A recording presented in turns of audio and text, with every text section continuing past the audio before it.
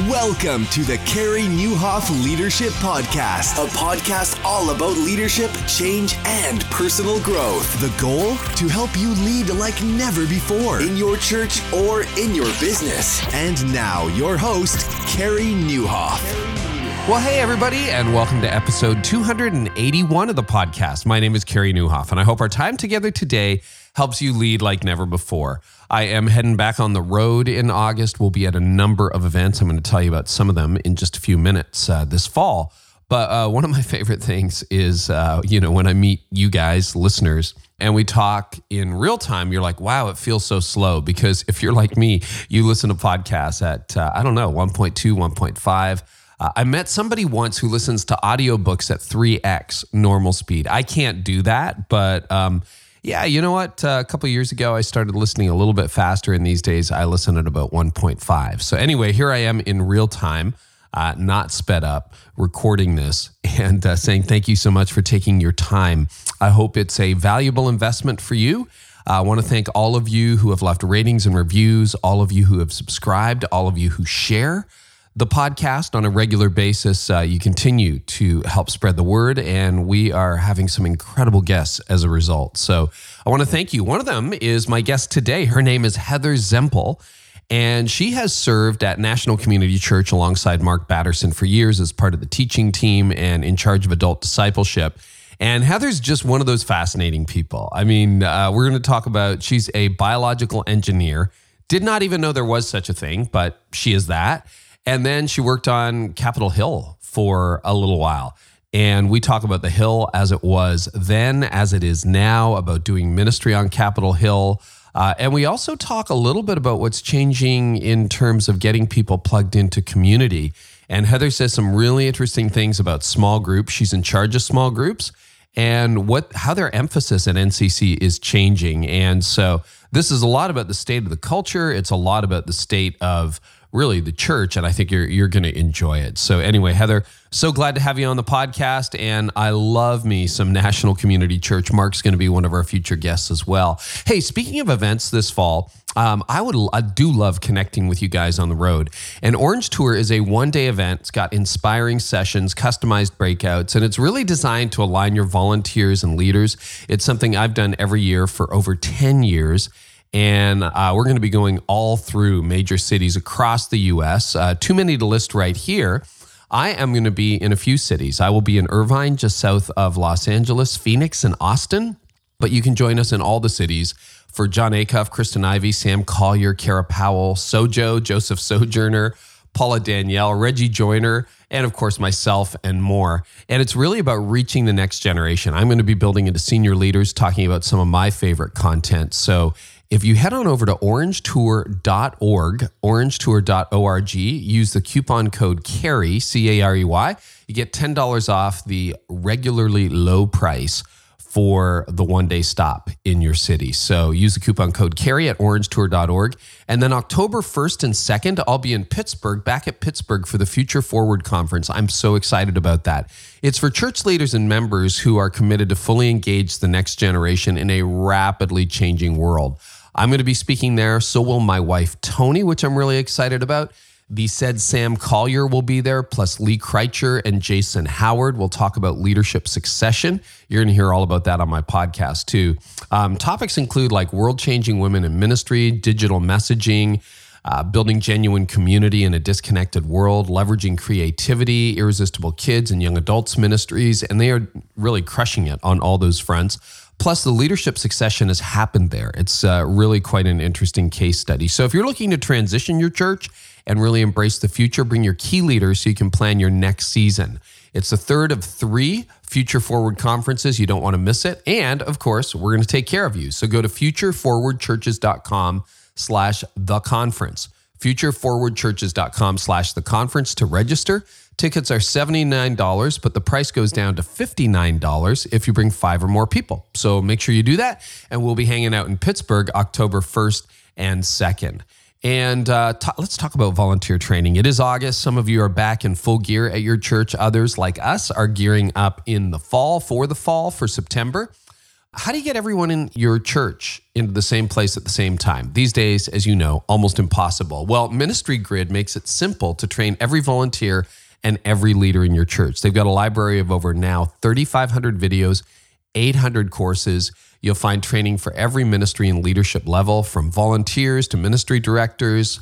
Ministry Grid's scope and sequence of training makes it easy to know who needs what training. And the best news, for the month of August, that's like right now, you get unlimited access to Ministry Grid for your entire church for just $399 a year.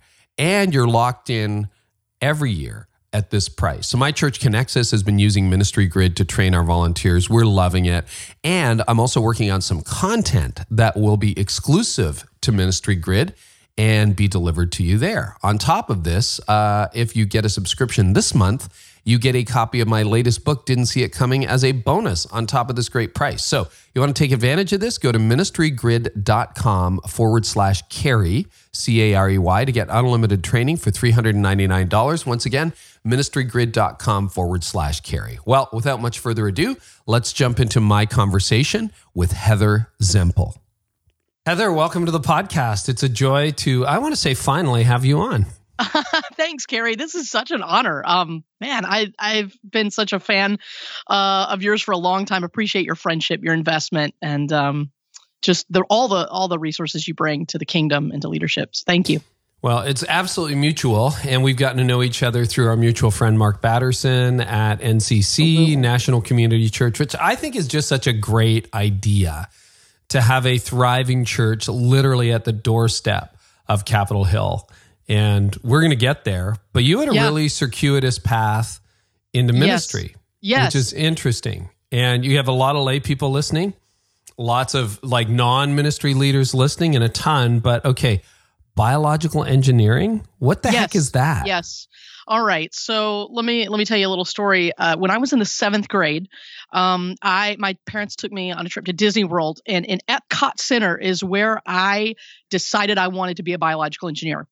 I didn't know it was called that at the time. All I was excited about was a joint research project between NASA, USDA, and Epcot Center to develop sustainable agriculture and life support systems for the space program. And you're in 7th grade? I'm in the 7th grade. Okay, and this is what's interesting you? And that's what I decided to the point where my parents invested about 4 hours, and I'm not sure how much money the next day, to get us a private tour of the greenhouses and the labs of that facility. I didn't know it was called biological engineering at the time, but I decided that's what I wanted to do with my life.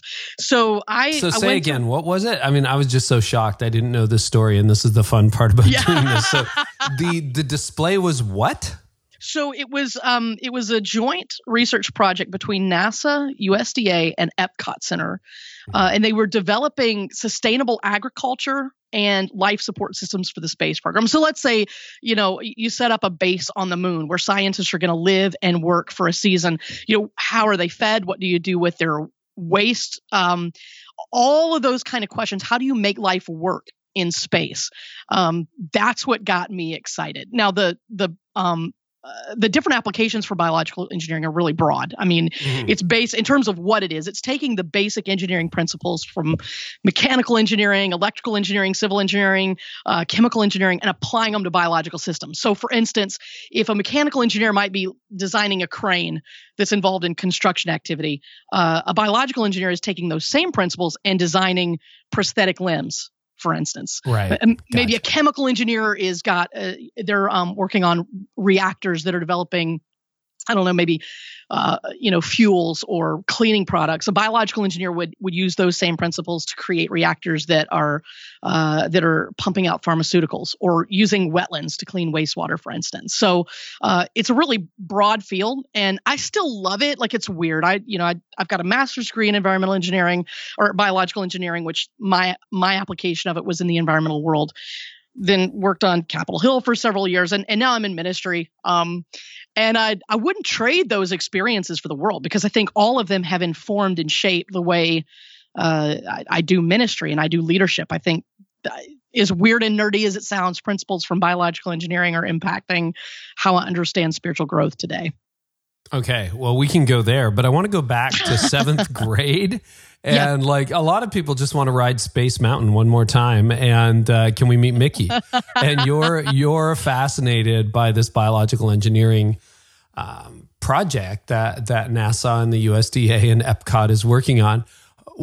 Looking back on it now with hindsight, what was that? What do you think that was? That's a really good question. So on my Strength Finders, learner is my top strength. Okay. I've also been a little bit of a cross pollinator. So around the time I hit middle school, I was very interested in the science world, but I also have this creative side of me. There's when I went to college, just to get more confusing. When I went to college, I had to decide between engineering and theater, because I was also involved in community theater, because those are congruous.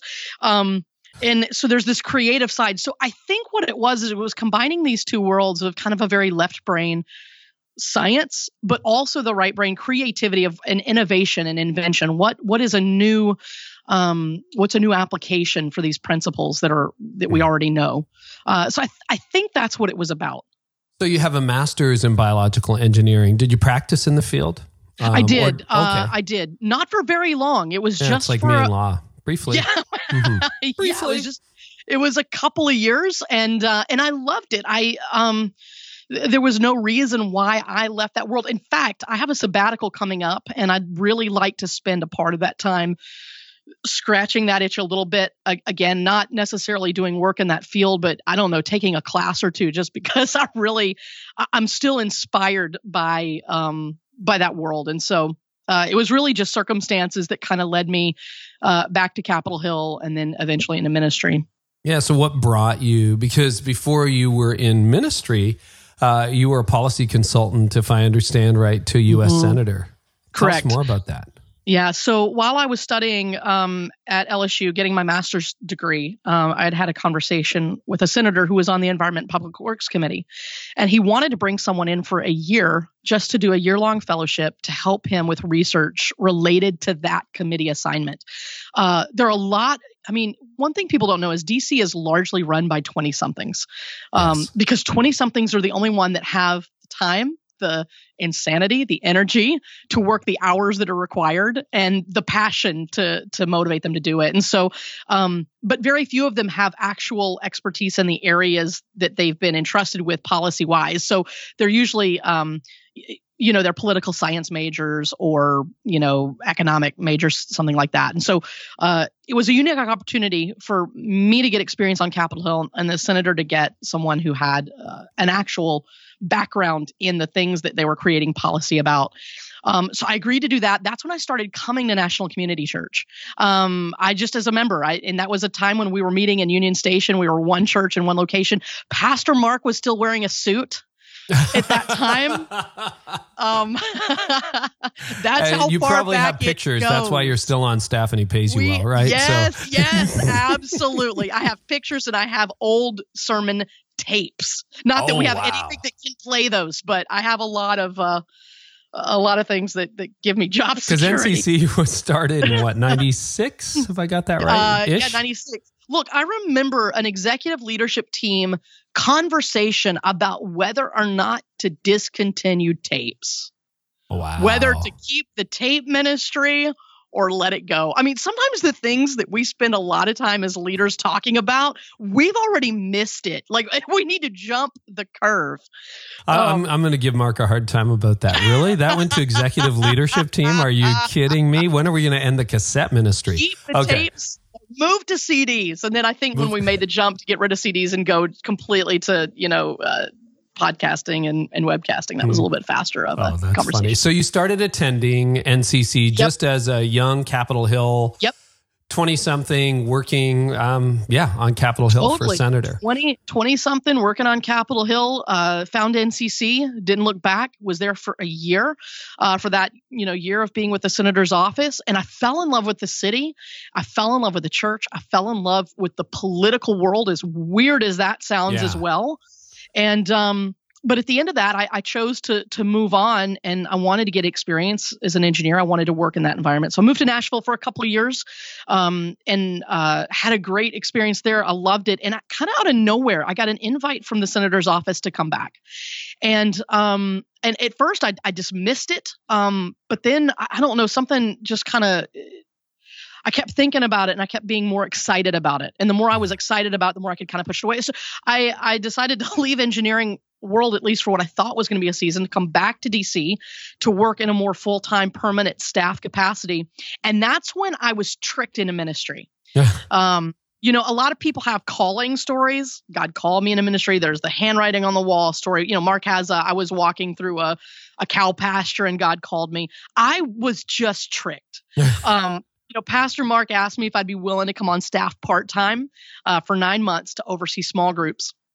And that sounded like fun, you know, for a season. I'd had some experience with small groups at various churches before, and I loved it. So I said yes, and 3.5 years later, I'm still working full-time on the Hill, what's become full-time at the church, and really had to make a jump. And at that point, I started looking at where was I seeing the most fruit and feeling the most fulfilled? And this doesn't sound very spiritual, but where I was having the most fun. And the answer in every one of those situations was the ministry I was doing in the church world. And I was still getting to rub shoulders with the Hill because so many of my small group leaders, ministry leaders, that was their world. And, you know, I felt like ultimately my obedience point, my calling was to make disciples. And so then it was just a question of what environment is the right one. Is it being in an office on Capitol Hill, or is it being able to influence 20 people that work in 20 offices on Capitol Hill?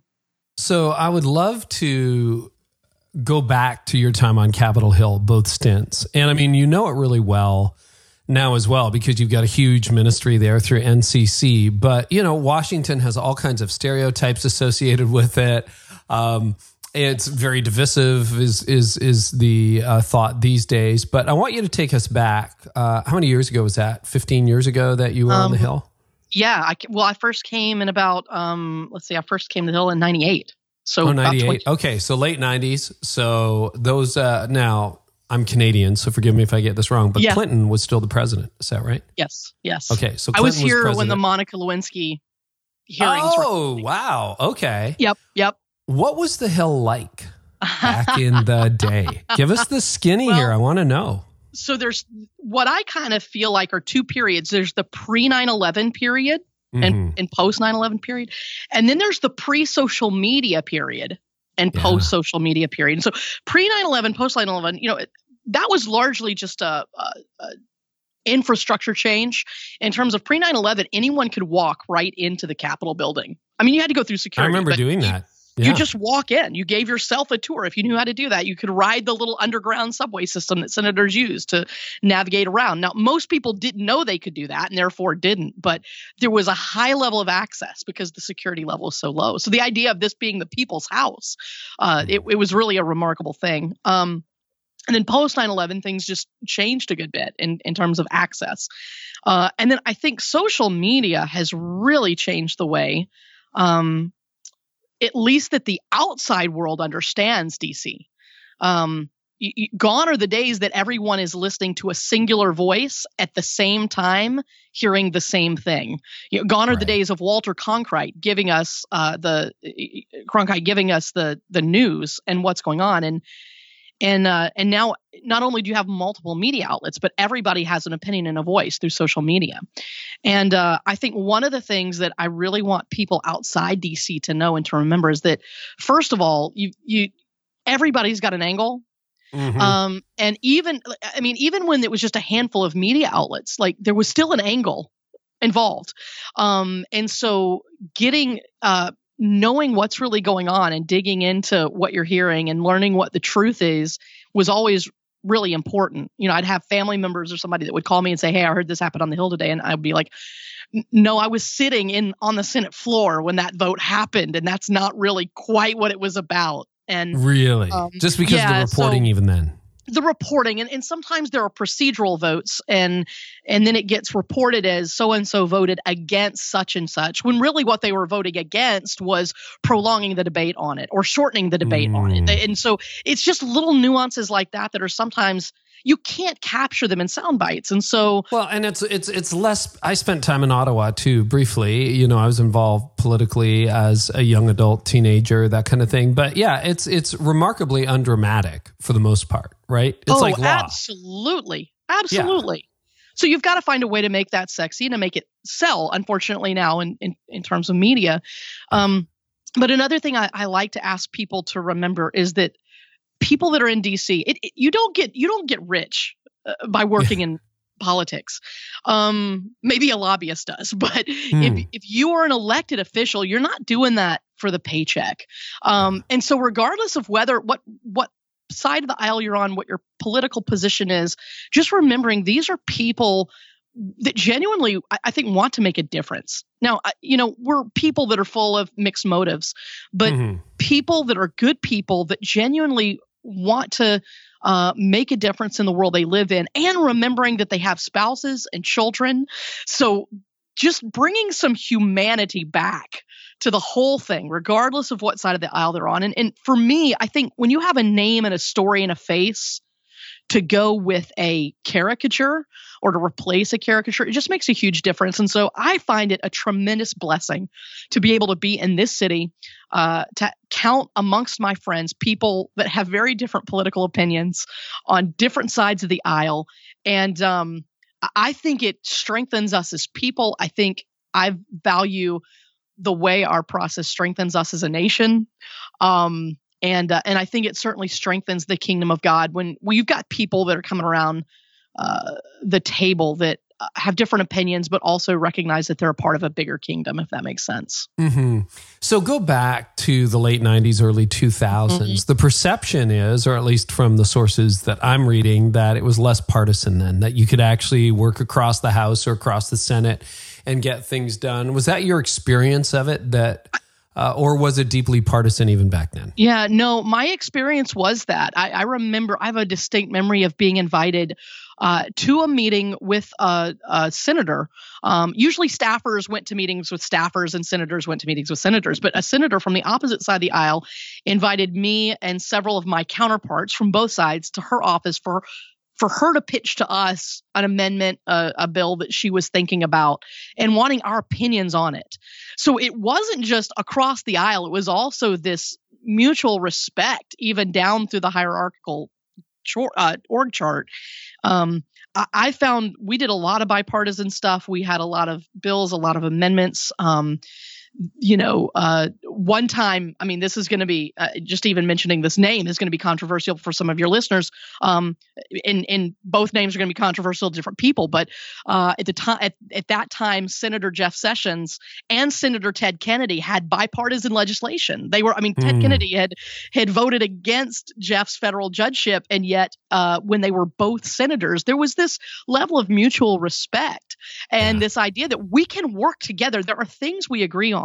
And so I'm not personally on the Hill now. It does feel like some of that has changed. I do think that social media is playing a role in that. I think that there's a lot of yelling at one another instead of talking with one another.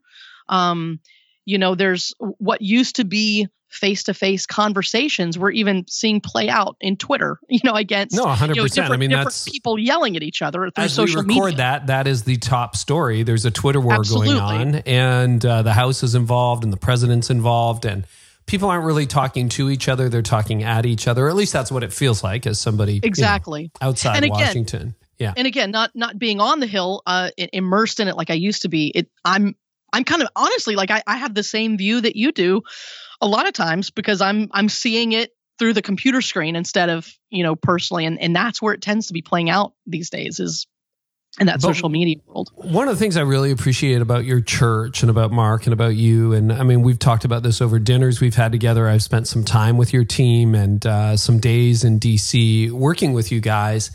But you have a real ministry to people on the Hill. I mean, these are, as you said, we may see them as caricatures, but they're real people with real needs, real fears, real emotions, spiritual crises, all that stuff. And there is that sense that the Hill, Washington, is run by 20-somethings. It is. Yes, I mean, you get behind the scenes, and when you're working 100-hour weeks, there's not a lot of 48-year-olds who've got that kind of stamina anymore, right?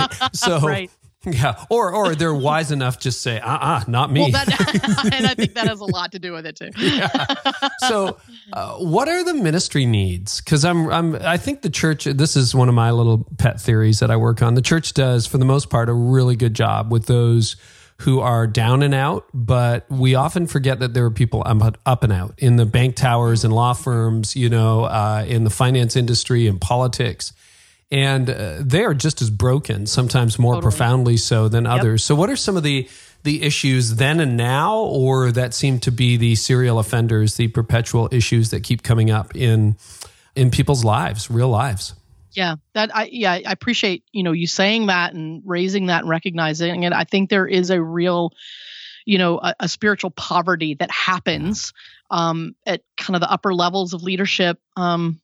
One of the things that obviously you mentioned, earlier, or we talked earlier about our protege program. And one of the things we want to do is capture leaders early on in their career, because it's a lot easier to teach integrity to a 20-something and start a process of building that in their lives than to try to reverse it once someone is in their 40s or 50s. So, I think issues of, this sounds so silly, but even just time management, priorities, walking in humility, like recognizing that there doesn't have to be a distinction between humility and real hustle. How to kind of grow out of a biblical worldview. That leadership is a good thing, that leadership was God ordained and God inspired and God granted to us. And so it's not a bad thing to want leadership, to desire leadership, to be successful as a leader. But then how do you do that within a biblical construct? Those are some of the things that we find ourselves coming back to over and over again. And then, in DC in particular, we have a lot of people that, you have young 20-somethings that come and they become jaded very quickly. Either they, they came here to change the world, and after 2 weeks of making coffee and making copies and filing things, they just become discouraged. And instead of digging deep to play the long game, they get really frustrated. They get jaded. And then some people get jaded by the whole power thing. They come here, and power is addictive, and people get drunk on power. So those are some of the things that we're constantly trying to come back to, and trying to remind people we're part of a larger kingdom, to celebrate the idea that we are bridge builders and peacemakers, learning to listen, to understand, to lean in, and that we can make a difference in those places. I remember one of the conversations we had when I was in DC with you guys, and I forget who said it. It might have been you, it might have been Mark, might have been someone else, but the observation was made for your protege program, which is basically your internship program for young adults on Capitol Hill, is that they usually do not need competency training. These are the best and the brightest. They've gone to the best schools. They made it all the way to Washington on their own. So it's not like, you should really study foreign policy a little deeper. That's not the issue. It's almost all character. It's some of the personal skills, time management. And I've taught on that with you guys. But, time management, high impact leader stuff in my world, and then a lot of character development. Is that accurate? Absolutely. Still? That is absolutely still accurate. It's character, it's perseverance, it's patience. One of the things that we say a lot in Protege is that your character formation is way more important than your calling. And what you've got to focus on in your 20s is developing the character that you're going to need to sustain the calling that God's placed on your life. The question with these 20-somethings is not, do they have potential? Do they have a calling? Can they make a difference? It's, will they be people of integrity, and will they be people that will they be leaders that are worth following? And so that's what we spend a lot of time investing in. And on that, I mean, the popular perception of Washington for decades is that it's a moral cesspool. If I can use that phrase, is that fair? Is that fair? Is that harsh? Yeah, absolutely. You know, that whoever is sleeping with whoever, drinking drugs, you name it, it's going on there behind the scenes. What's your experience actually living on the Hill? Is that stereotype justified, unjustified? How do you work with people who are in the kind of context that you describe? Yeah, totally.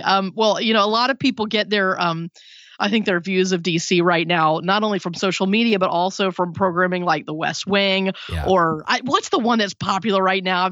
I've never watched it. Veep just finished its run, but I don't watch TV anymore. I really have to start. Like for the last few years, I've just dropped off. There's another one that's wildly popular, and everybody's gonna dang me for not being able to remember. It'll be in the comments, I promise you. Somebody will come to our rescue. But you know, there's certainly that portrayal. I found I love the people that come to DC, particularly the young people. They're hopeful, they're inspired, they're inspiring. You know, certainly there are things that we wrestle with. I don't know that some of the issues like sexuality and you know, alcohol abuse and things like that are any worse here than they are anywhere else. Yeah. I think pressures are stronger here. And so or maybe different. Maybe I should say different. The pressures are different. And so sometimes, you know, people turn to those unhealthy habits is a way to self-medicate. But I have found one of the things I always want to tell people is, look, there are people in DC that love Jesus, that love the church, that want to make a difference. It's not this terrible place that is sometimes portrayed in the media or portrayed in the entertainment world. Yeah. Well, that's good to know. What are you learning in working with young leaders? I mean, first of all, we have a lot of young leaders listening to this podcast and a lot of people working with young leaders in the marketplace and in the church. What are some of the top things that you're focusing on right now, and what are the trends you're seeing in developing 20-something leaders? Mm-hmm. Well, I love young leaders, and I mean, maybe that's obvious from some of the things that I do here at NCC. I think I'm constantly telling churches, you know, sometimes us older leaders love to talk to one another about young leaders, and the young leaders are in the room now. Like, we need to let them talk about themselves. I think there's been a lot of us just we're like old people splaining, you know, this younger generation. And like, I love the fact, I loved reading Dylan Smith's blog post a few weeks ago. Yeah, my 20-year-old staff member who posted on my blog. Yeah. That was great. And one of the things I've always valued about you, Carey, is that you platform young leaders and you give voice to young leaders, and you give young leaders the decision. You invite them to the table. And that's what I keep, you know, telling us old leaders, that we've got to, let's let them lead. We can learn a lot. And I think when you believe in someone and you give away opportunity, you're going to build the trust. I think sometimes we're afraid if we let a young leader lead and they're going to go rogue or go crazy, and then that's going to reflect badly on us. And sometimes that's true. I think we have to take that risk because somebody took that risk on us. I think that if we do those things, it builds trust, and then they're willing to listen. They know that they're going to fail, and they know when they fail. And I think if we've done that hard work of, taking the risk, making the sacrifice to give them the opportunity to lead, the trust is going to be built for us to then give feedback and speak into that. And so all that to say, I don't even remember now exactly what question you asked. No, I love this. That is a great, I'm going to call it a small R rant. I love it. It's so good. Because you're right. And the funny thing is, you know, you're this 20-something, barely 20 in Washington, D.C., writing policy for a U.S. senator. And a guy named Mark Batterson, who's still wearing suits because that's what you're supposed to do back in the day, is a 20-something launching a church on Capitol Hill. Like, you know, the stuff that we did when we were younger is insane, but there is kind of a power grip, I think, that Gen Xers and baby boomers have hung on to, that we need to let go. And we need to empower, enable, release the next generation. And we learned so much of what we learned by trial and error. You know, absolutely. That's where all my content comes from. Here's the 7,000 ways I've screwed up. Now you don't have to. Totally. And I think that, Gen Xers were the squeeze generation. We're like in the middle. And so I think that might be part of the reason we have such a hard time. Because, first of all, we're coming behind, the baby boomers that were just such a huge generation. And I think a lot of Gen Xers kind of have this feeling that we didn't get our chance because the baby boomers hung in for so long, and now the millennials are coming up behind us. And, I get that. But I think another thing we have to keep in mind is a lot of times when we complain about the millennial generation, which one of the difficulties we have right now, I think, in organizational leadership is we're dealing with two generations behind us now. There's the millennial generation and Gen Z. Yep. We kind of lump them all together as the young people. But I think that what we have to remember with generations coming behind us, the millennials have been the most probed, picked on generation ever. I mean, people have loved to write about, talk about, complain about the millennial generation. And I think we have to remember as leaders to make a distinction between what is a unique generational issue and what is just a 20-something issue. A life stage issue. A life stage issue, exactly. Because I think sometimes we conflate those two things. Time Magazine actually did an article, and I can maybe send it a link to you for the show notes. Send a link. We'll put it in the show notes. Sometimes when I'm talking with other leaders about the millennial generation, I will read a quote from a Time Magazine article, and it's about the new generation coming up. Everybody's nodding their heads and groaning and agreeing. And then you find out the article was actually written in like 1985. So everybody thinks that the article is talking about the terrible millennial generation, when in actuality it was talking about, the Gen X. And so just remembering that some things are life stage issues and some things are unique generational issues, but trying to find a way to distinguish that is important. I have not been able to successfully find this. And again, maybe a listener can come to my rescue. But I know a long time ago, I heard this quote, and I'm pretty sure it would be accurate. And it was a quote about what's wrong with young people today. They wear their hair funny. They're lazy. They don't try much. And it was like from Emperor Claudius in the Roman Empire. I have heard that too. Have you heard that? I cannot find it. But absolutely. It is sort of a perennial issue that one day the millennials will be wringing their hands over their children. Absolutely. And that's life. And, and I say this just for the record, in case you're tuning in for the first time, my entire team, I have no baby boomers on my team. I'm the only Gen Xer and everybody else is millennial or Gen Z. So I love it. They're doing a great job. They're fantastic. And I love to talk about it because I like to pop the stereotypes. I think absolutely. You can find lazy baby boomers and lazy Gen Xers, and you can find lazy millennials. Absolutely. No, I totally agree with that. And highly motivated people. So you give them real responsibility. Tell us what the Protégé program involves. So are these people working full-time at Capitol Hill, or they've taken a break to join your team? Mostly they take a break from whatever they're doing to join our team, and they come from Capitol Hill. Some people now are coming from, other places. We have people we've had full-time youth pastors quit what they're doing and come work with us for a year. We have you have a national profile. College. Yeah. And so, people come from a number of different places for a number of different reasons, but the Protégé program is a year-long immersion experience at NCC. You're part of our full-time staff. We don't pay you. We give you a small stipend to live somewhere. It doesn't cover everything, but hopefully it helps. And we let you learn kind of in the trenches. There is a cohort model kind of learning education piece to it, but most of it is just shoulder to shoulder mentoring within a department.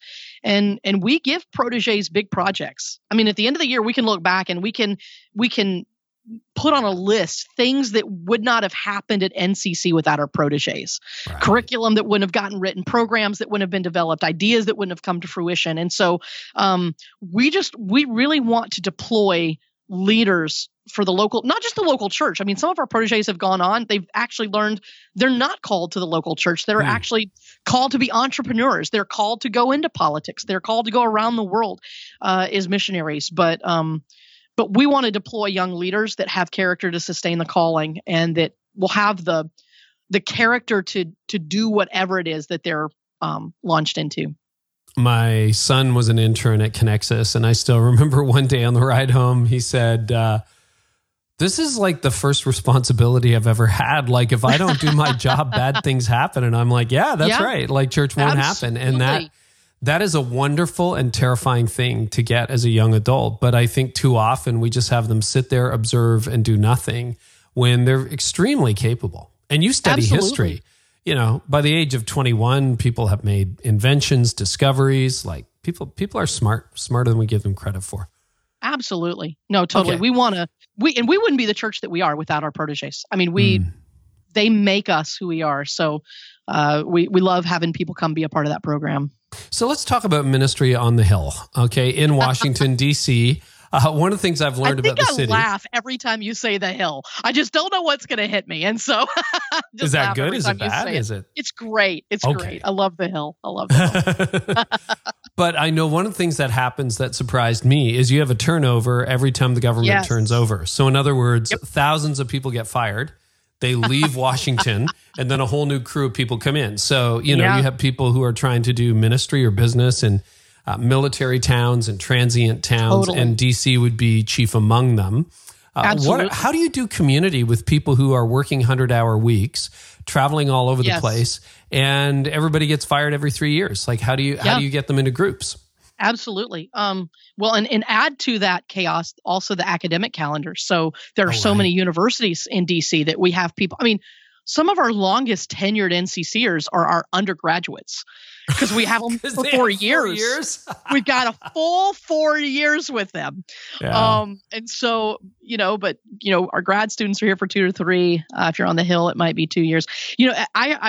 I knew a statistic at one point that 6 months was about the average lifespan for a Hill staffer in a specific role. I mean, somebody might say on the Hill for, 3 or 4 years, but 6 months in one role. And so that's just a lot of moving around. Now, on one hand, we get asked a lot, how have you done such a great job forming community in such a transient city? And on one hand, I think we actually have an unfair advantage because people are most likely to get involved in something like a small group or connect to a Bible study or connect to a group when they're in the midst of a life change. True. So when you're first moving into a city, that's probably when you're most available. You've got the most, not that you have the most, discretionary time, but you can prioritize your time differently. So I think that, we actually have a little bit of an unfair advantage because we're catching people at life transitions. All your patterns are broken. They say that, right? It's like, well, I just moved. It's a new apartment, new job. I don't have a routine. So to be able to put church into my routine, group into my routine, serving into my routine is easier now than if you've been in the same rut for 10 years. Absolutely. Absolutely. So I'd love to be able to say it's something awesome that we're doing. I think a lot of it is just catching people in transition seasons. I also think, and this is a new thing, Carey, and I'm about to talk about something that I have very little data to support or experience with, but one of the things I'm hearing from the younger leaders is that it's less community that they're seeking, and at least kids in the church, it is more discipleship. They're not wanting, and that's exciting to me because we've always led with you need connection is kind of the bait to get people connected either to serving or to small groups or Bible studies or whatever. But they're saying, how do I operate within a biblical worldview? I've come to the city and I've been given this job that is overwhelming and a lot rests on it. And I don't know what I'm doing. So how does my faith connect with my 9 to 5 or in this world, my 24/7? And so, I think we're going to start leaning in a little bit more to hitting some harder topics and asking people to serve at a higher capacity and be accountable to a higher capacity. One of our best environments, and I'll share this because it might be exportable to other, particularly urban environments, city environments. We started something called Freshmen of the City a few years ago. And it was this realization that, now this is for people that are full-time in their jobs. Many of them are on Capitol Hill, the administration, but they're new to the city. We realized that colleges, universities do a tremendous job in the first few months to orient freshmen to the campus. They want to generate cultural buy-in. They want to set up students to succeed on the campus, to be able to play the long game for 4 years.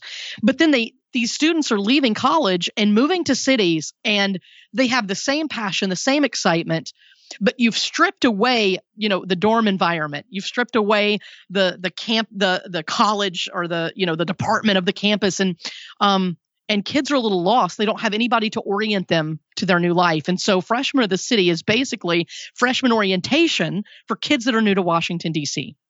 And it's everything from dealing with, like, how do you, I don't know that they do this as much anymore now, but in the early days, like, how do you navigate the metro? What do you do when you go to the grocery store and you come back with a whole cart of groceries, but you got to somehow get all that on the metro and back to your apartment, to the more, maybe the more transformational stuff of what is a biblical worldview?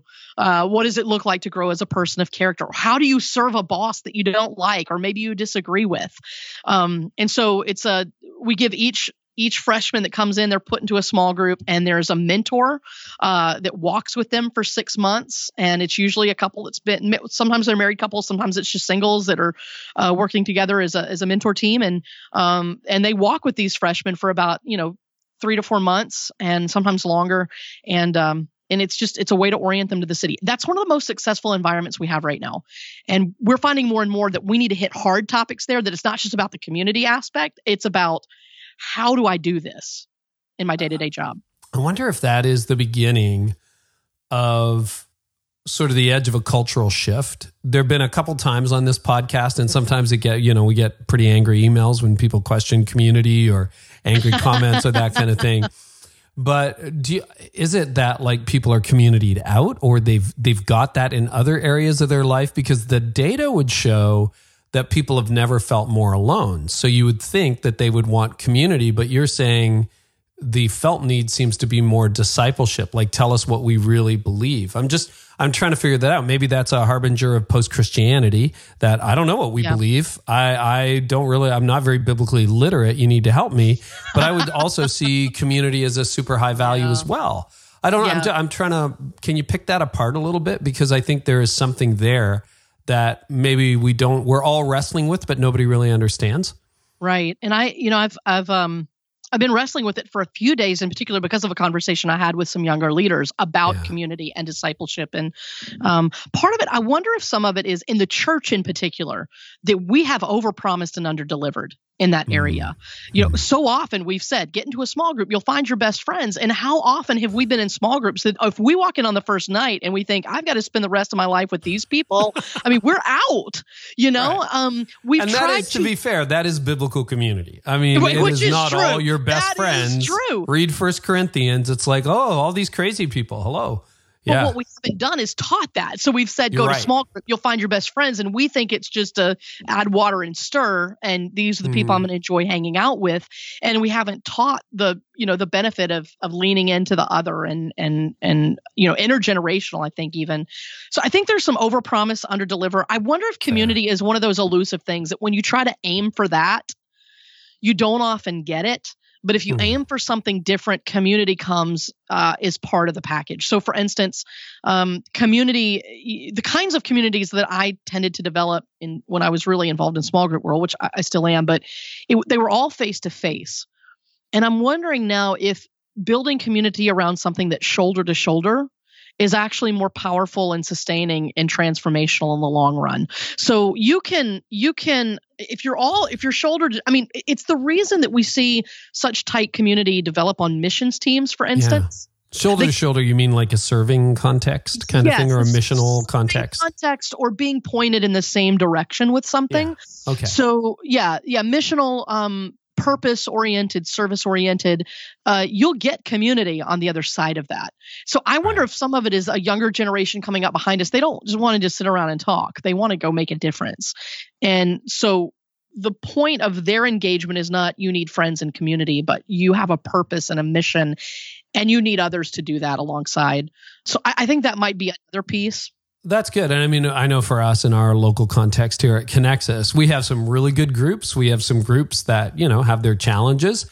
But what has really surprised me in the last 4 or 5 years is how much community has formed in the context of our volunteers. That sometimes, let's say you're serving in preschool. When a preschool teacher ends up in the hospital, or they're small group leaders, but you know what I mean? When they end up in the hospital or their child is sick or something, it's often without a whole lot of prompting that preschool group that gathers together will just rally behind that person. But that's shoulder to shoulder. That's not even an official group.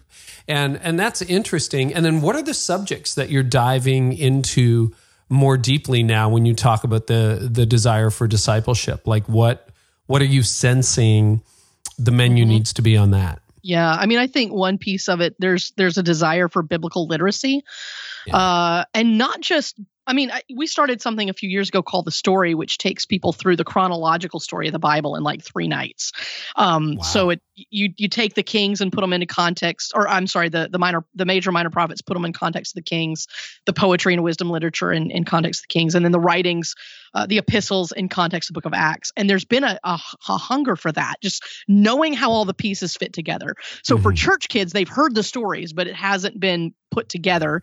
And then for non-church kids, they're finally getting like what this is all about. But not only biblical literacy, but even like, how do you read the Bible? Like, how do we approach this book? How does this book written thousands of years ago connect to my life today? How do we, things like historical context, cultural context, spiritual context of ancient Judaism versus first century Judaism of Jesus. All of those things our people seem to be eating up. And then along with that, spiritual disciplines, some of them that are very opposite of pace of life in DC. So things like listening prayer, contemplative practices, Sabbath, silent retreats have become now. And some of these things they're not even part of our program yet. We're just paying attention to where there's energy and where things tend to be bubbling up. Silent retreats have become very popular, it seems. Well, and they're popular in the mainstream world too. There are secular silent retreats, and you see these things, and I think it is a counterpoint to the overwhelm we're all feeling and our phone buzzing 1,000 times a day in our pocket. So totally.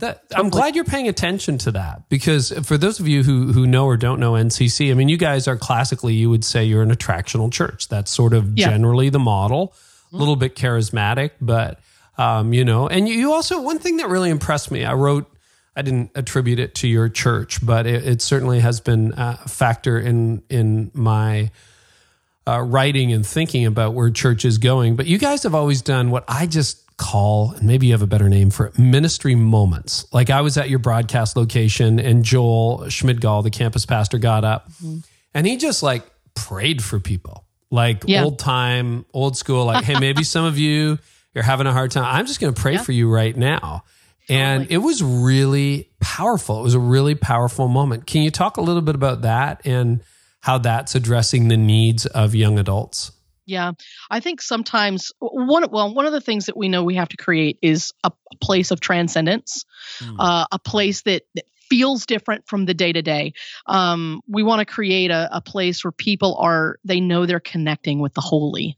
And by that, I don't necessarily mean like something that's rigid, but something that's other, that's different, that's a little bit distant, but at the same time also the eminent. So I think, I don't think Pastor Mark would talk about it this way, but I think about it in terms of transcendence and eminence, and we need both.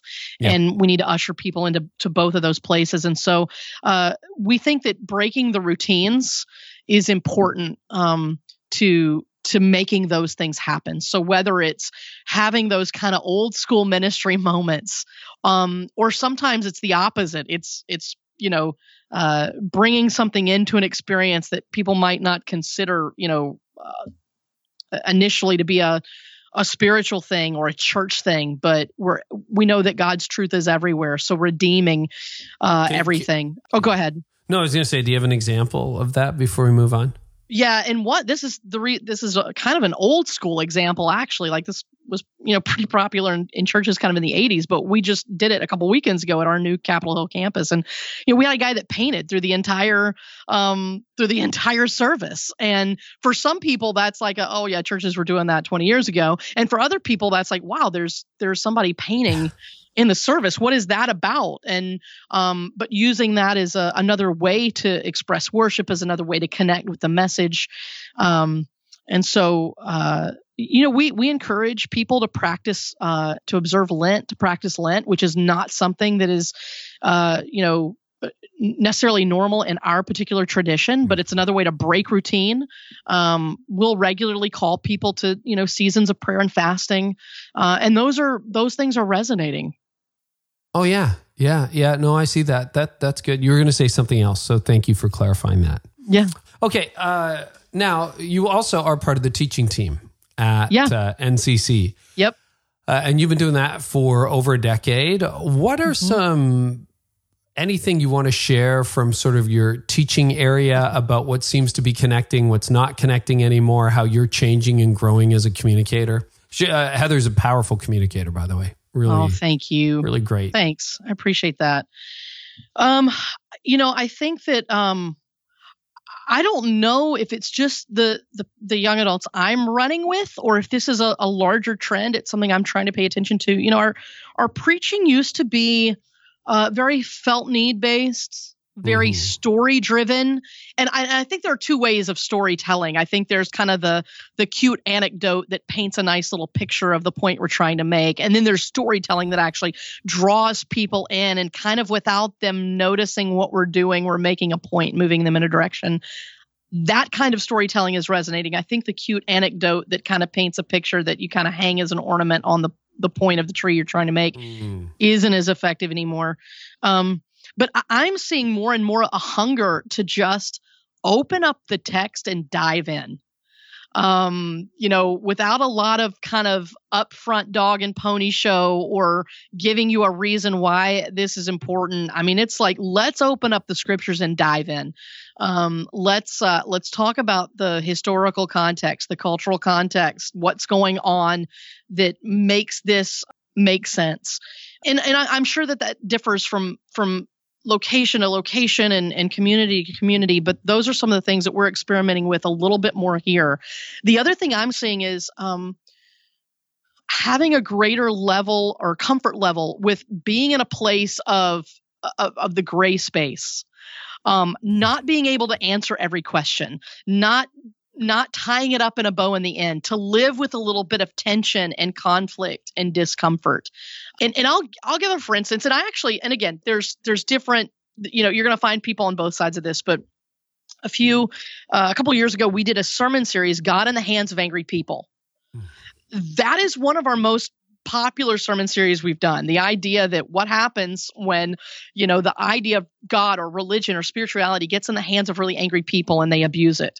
And what I was assigned with was talking about the God of the Old Testament and why that God has caused problems for people. And so I talked about the genocide that we see in Joshua, and how do you handle that? How do you reconcile that with a loving God? And what I did in the message, and I'm going to get in trouble with your podcast listeners, or some of them, I'm sure, but what I did was I said, hey, here's 4 or 5 different ways of understanding this. This is 4 or 5 different ways that we can interpret this, that we can understand it, that we can make sense of it. But at the end of the message, I didn't give an answer. I didn't reveal my cards where I personally leaned, and I didn't give an answer to what you should think. I just said, here are tools that we can employ to be good students of Scripture and to be good theologians. And I think that's what most people are craving for, is not necessarily teach me what to think, but teach me how to think. That's a really long answer to your question. Oh, I love that. And walk alongside me while I do it. Now, I will say we did have at least one person leave the church because they said, I don't want a guide from the side. I want a sage from the stage. I want somebody to tell me what to believe. But I think in our context, that's more the exception than the rule. So I think the more we can lean in to teaching people how to think and walking alongside them as they do that, instead of teaching them what to think, is a difference that I'm seeing.